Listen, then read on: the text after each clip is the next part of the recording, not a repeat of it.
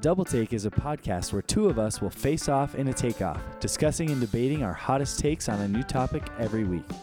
This week, Nate and Christian will be taking on air travel etiquette. Nate, you've got the floor.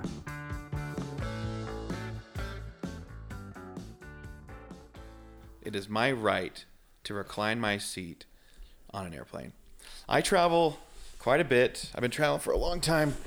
The last 10 years, I don't know how many flights I've gotten, but I've racked up a lot of Sky Miles, and it is my right as a Delta Gold Sky Miles member that as soon as I get on the plane, I put my headphones on, I push that beautiful round button on my left side. As soon as I'm up in the air, when it's safe, I will recline my seat. I do not care who's behind me.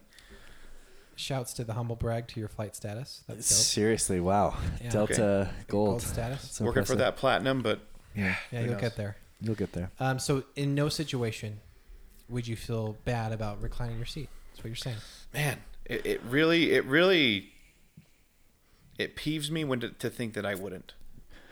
Okay. I was team recline all the way until about 2 weeks ago, when my last flight, actually. I was on a flight and obviously got settled, looking forward to being airborne, the whole 9 yards. In walks in the largest man I have ever seen in my entire life. Dude was probably 7 feet tall, 400 plus pounds. What? He was, I'm not. So Andre the Giant got on your flight. I'm not. You're serious? I'm serious. He honestly was the largest man I've ever seen. And he's sitting in coach. I'm not to assume that you were flying coach, but let's be serious. Yeah. You're not gold status. Okay. That's true. I do not have the gold status. Yeah, so I'm in coach. Aisle seat. Dude sits behind me. Thank goodness he has an aisle, because I look to my left. His knee is in the aisle. So I'm on the right side of the plane. His left knee is sticking out of the aisle. I just kind of, am glancing around the plane. I see his left knee almost reaching up towards my knee. Like where my arm's resting on the armrest. His knee is like to my wrist. And it's out in the aisle. So this begs the question, where is his other knee? That's a great question. I don't know if you can see what I'm doing, you listeners, on my chair, but I am. He's turned so that his left knee is in the aisle and his right knee is kind of pulled right back knee so is that taking it can up fit. the whole seat. I'm sure of it. The dude's legs were tree trunks, and his right leg's in the seat. His left leg is out in the aisle. So there's no scenario in which you're reclining your seat back on this guy. No. And it's the first flight probably ever that I haven't reclined my seat. Yeah. Because there's no way I, A, physically could, and B, wanted this guy mad at me. You're not doing that to the BFG. Here's the question. Physically you can't. The guy has his knees in the back of your chair. He only has one knee, but the other knee is like right, so real close to my knee. Physically can't, you don't do it. But if there is somebody behind you, like all of us, there's not a lot of space on a plane. And so does the person in front of you have the right, no matter what, to recline their seat? I say yes. I mean, the button's there, right? Like the fact that the button's there and there's not like a... And it does recline. It's made to recline. Here's the deal. It's a full 2 inches, which is not that much. Now, here's one thing I'll say. The other situation where I think we need to be sensitive. If there is like a severely obese woman sitting behind you, or a man, I don't know why it had to be a woman, but... If there's someone who's large in the midsection, then if you recline your seat and then they have their tray table down, that tray table is going to go jutting right into their midsection. And so that's another a situation. You have to be sensitive to that. Like, if they're obese, then they're going to want that tray table down. I mean, that's like if you give a moose a cookie, a mouse a cookie, or a moose a muffin type of situation. I mean, it's going to be down. The Biscoff cookies will be All right. So why don't you just make sure you recline your seat before the tray table goes down. But then it rests gently on top of the belly. But it won't lay instead flat. of jab into the belly. It won't lay flat, and they won't be able to put a drink on that. And their That's Biscoff fine. cookies will fly. That's why the indent in the tray is made for situations. It's not that deep of an indent. If it's like at a 90-degree angle, it's not going to work. How big is this person? It's big. You just gave me a situation where the BFG got on your flight, and it was like a run across thing. But his knee, his belly was not the issue. There's many more cases where there's severely obese people flying than 7'9", like Manute Bull is pulling up on your Southwest flight to Baltimore. Yeah, but I don't. I've never seen, and I'll look next time I'm on a plane. I don't know that I've seen a tray table touch a torso. It happens. Ken. It does.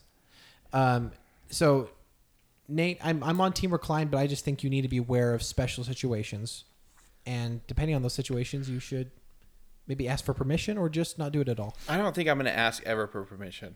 Never. I'm not going to turn around and say, "Hey, is it okay if I?" Well, yeah, because then you put what does the person say? Like no. Yeah. And then what? Well, at least then you I give just them an do it. opportunity. So this is interesting you say this because there was just a recent event that happened where a woman was sitting in the second to last row of a flight, and she reclined her seat, and the guy behind her, who's in the last row, who cannot recline his seat because it's up against the wall. He made a tactical error when he booked that flight. So he was so upset that she reclined his seat that she spent the entire flight punching her seat. And the lady was filming it, and it was like 2 hours of him just punching her seat. The video's 2 hours long of him doing that. Well, the video was a shorter video, but she said it was like for a 2 hour long flight. Oh my gosh! And so they made this huge deal, and the Delta CEO actually commented on it, and he said, "Oh, what did he say?" He said that people should turn around and ask permission to recline their Get seats. out of here! No, that was the guidance he gave. Oh man. Okay, so that begs the question: you're in the second to last row. Do you think twice about it, knowing that the person behind you does not have the option to recline? Yeah, maybe you don't. If they don't have the option to recline, then I think that's fair. Or you ask permission. Okay, but then where does it stop? So say you're in the second to last row, the person behind you can't, and then does that mean that the person in the third to last row then can't because the person in the second to last row can't because the person in the last row can't? I see where this is like a domino effect. Yeah. Once you say that one row does not have the right to recline, that it almost applies to everyone. Here's what I think. Right. Just book your flight in advance and don't sit on the last row. There you go. If you want to sit in the back row, then that's your problem. Okay, thanks, gold status. If you want to not recline and be by the lavatory, fine. More power to you. Okay. I like that. All right. That's my hot take. You're fine to recline. Fine to recline. All right. Service animals are ridiculous and should be illegal to bring a service animal on a flight. Oof, I'm on board with this. I like this. You're on board, but your animal should not be. I mean, people have legitimate reasons why they bring service animals. No. I want to be clear. Okay, so a service... You said service animals. I apologize. I'm going to restate my take. Emotional support animals are ridiculous and should not be allowed on a flight. That's an important distinction, and I apologize for misstating that. An emotion, like a service animal, is something for like someone who has like a legit disability, like blindness or epilepsy. There are service animals that are trained to help and service those people with disabilities. Okay, is like a mental disorder anxiety disorder? So anxiety is a really broad spectrum, and where do you draw the line here? So an emotional support animal, how about this? I'm going to start here off with a little trivia, guys. You ready for this? Love me some trivia. It's trivia with Christian. Okay. All right. All of the following except one have been brought on a flight this year as an emotional support animal. This year, 2020, or in the last calendar year? In the last calendar year. All of these except one. Okay. Okay. A horse. A peacock. Okay. A turkey. Okay. A monkey. And an iguana. All right. I would say horse. But obviously that's so ridiculous that someone would do it. Yeah, I actually just saw in the news that someone brought a mini horse onto a flight. I'll say a turkey. Because why in the world would you bring a turkey on? Yeah, I've seen peacock. I've seen. I can fathom iguana. I'll go turkey too. You're all wrong. All of those animals have been brought on a flight in the last calendar year. This is a trick question. You're sorry, guys. Wow. Just let this Thank sink you. in. Let this sink in. Service turkey. An emotional an emotional support turkey. Oh, sorry. Yeah, emotional support. An turkey. emotional support peacock. An emotional support horse have been brought on just normal airlines. Commercial flights. How would you feel if you're just on an airplane and you look over to your left and there's a freaking monkey? I mean, you would think that you were in Jumanji, not on like a little flight to Albuquerque. Yeah, I'll never have that experience. I will never have that experience. It's happened. It's happening. Okay, it has happened, but it's fine. And let us ban all things that are not cats and dogs on airplanes. I'm okay with that. No. Sorry, you cannot set a firm line on cats and dogs. You can't just say that some breeds are allowed and some are not. Emotional support animals should not be allowed at all. I'm going to give you real quick. You guys mentioned this horse that was brought on a flight. Yeah, I saw that. Okay. Yeah, this is a woman, and I'm going to read you a little quote from her. Okay. She said, I purchased 2 first-class seats in bulkhead seating. I paid an arm and a leg for tickets, but I did so because it was Fred's first time. And I wanted him to be comfortable. I wanted to have the most room. Wow. Guys, a horse. This woman brought an emotional support horse on a flight. And she named How long was the flight? What is Fred doing for... It was a 6-hour flight. Oh, my gosh. It was. How often do horses need to relieve themselves? That's a very good question. I mean, the Have you expression... ever seen a horse? Pee like a racehorse Yeah. is an expression. So I hopefully, I don't know. It's just the horse had to go to the bathroom. They took it to the bathroom, and hopefully the fasten seatbelt sign wasn't on. Or I don't know. I just think this is bizarre. And Oh, it's absurd. It's really bizarre, Christian, but you can't say to somebody who has an anxiety disorder that they can't bring their bring a service horse? dog. Okay, yeah, they can't bring their service horse on the plane. Okay. That's not doable. so here's a question. For How you. about are you okay with the service hamster? No, I'm telling you that there shouldn't be any service animals brought on board. Okay. It's ridiculous. But if it's not in any way disturbing the people on the plane, then why not? But what about 'Cause people where do who you are do- allergic? And, What if, and where do you draw the line? You guys allergic to, there are people allergic to peanuts? Plenty of peanuts on an airplane. no, there's not. They banned peanuts. No, I eat peanuts every time. What about almonds? If people have an allergy, you'll hear the little person come on board and say, "We have a peanut allergy." So I we haven't will had not a be serving peanut on a peanuts." flight in 10 years. Wow.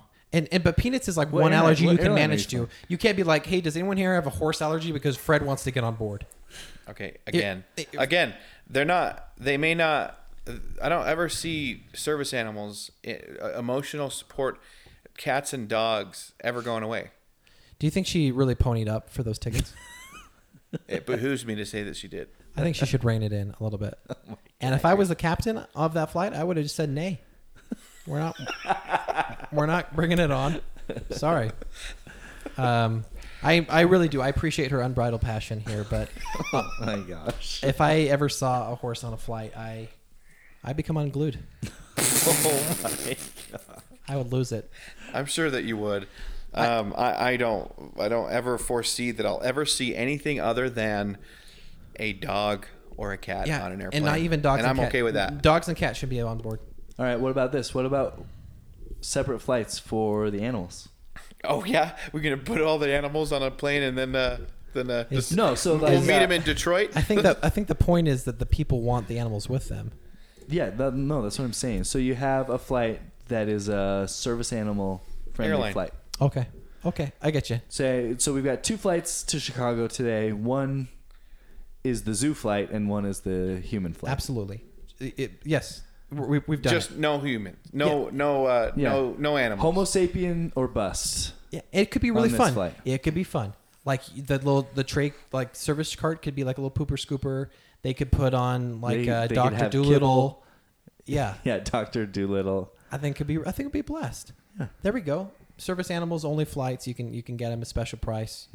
People want to pay for it, they'll do it.